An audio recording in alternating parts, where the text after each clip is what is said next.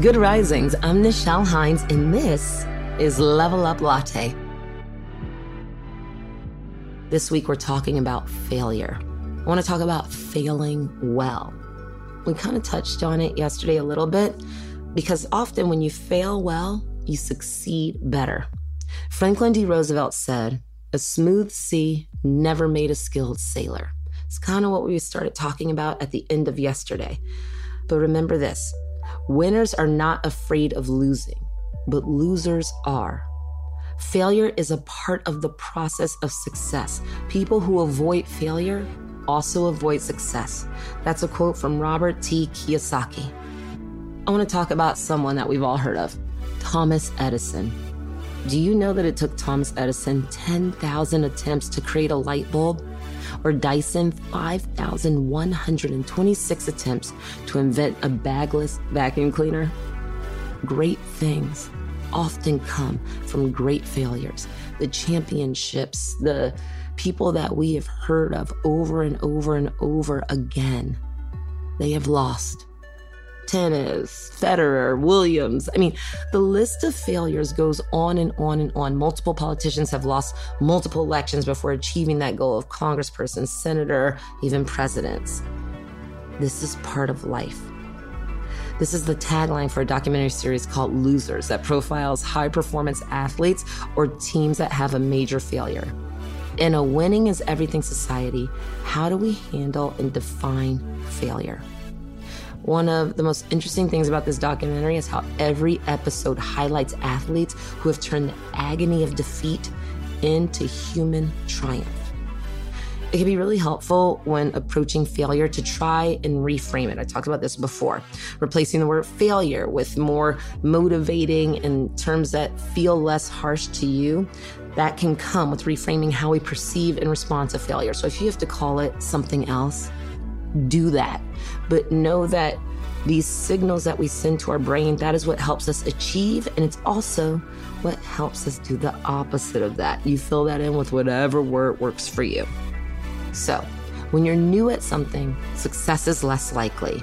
When you're trying something new, I want you to take a beginner's mindset. Remind yourself that you're new and give yourselves chances to improve, right? So if you're taking, for me, it would be a dance class, right? There's something that maybe I want to try. I like the idea of like learning a routine and getting to the steps and doing all of the things. So when I take that class, I'm going to call myself a novice.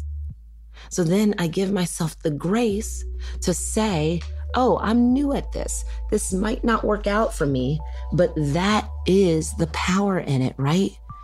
That is how we get better. I'm new.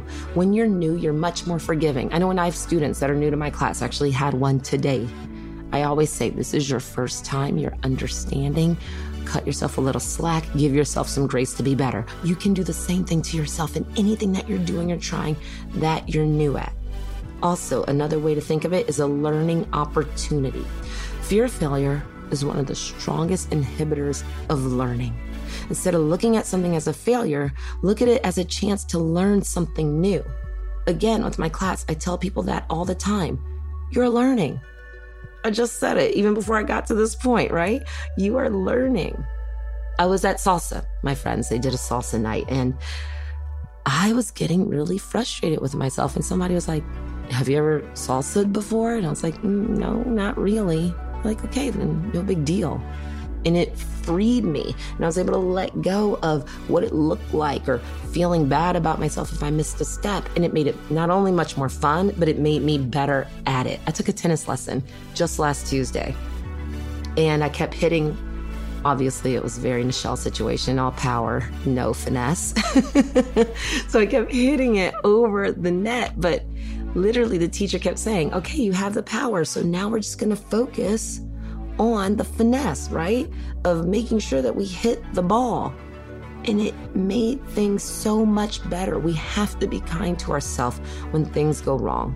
It's not easy to admit when we fail and make mistakes, But when you get to talk through it, or when you're dealing with someone like that tennis coach, or like my friend that was in that salsa lesson, and you're talking through what's really happening, and you talk through your feelings with someone else, it lets us know that we're not alone, and that us not necessarily hitting the goal on the first try or the second try, or even, as with Dyson, on the 1,000th try, doesn't mean that you can't get there eventually.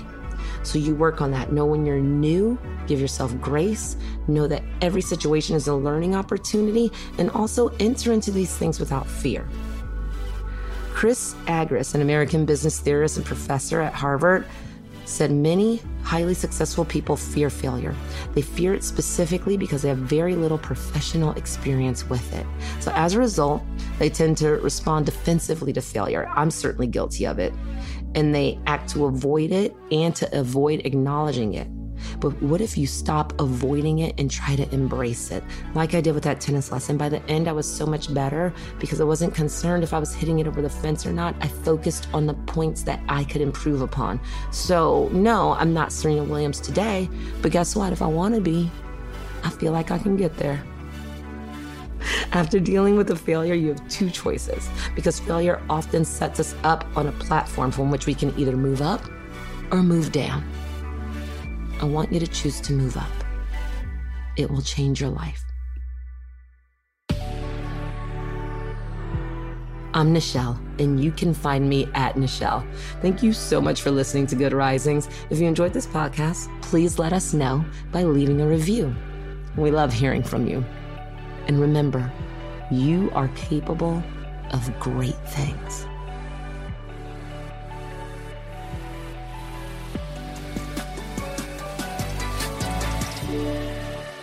Good Risings is presented by Cavalry Audio.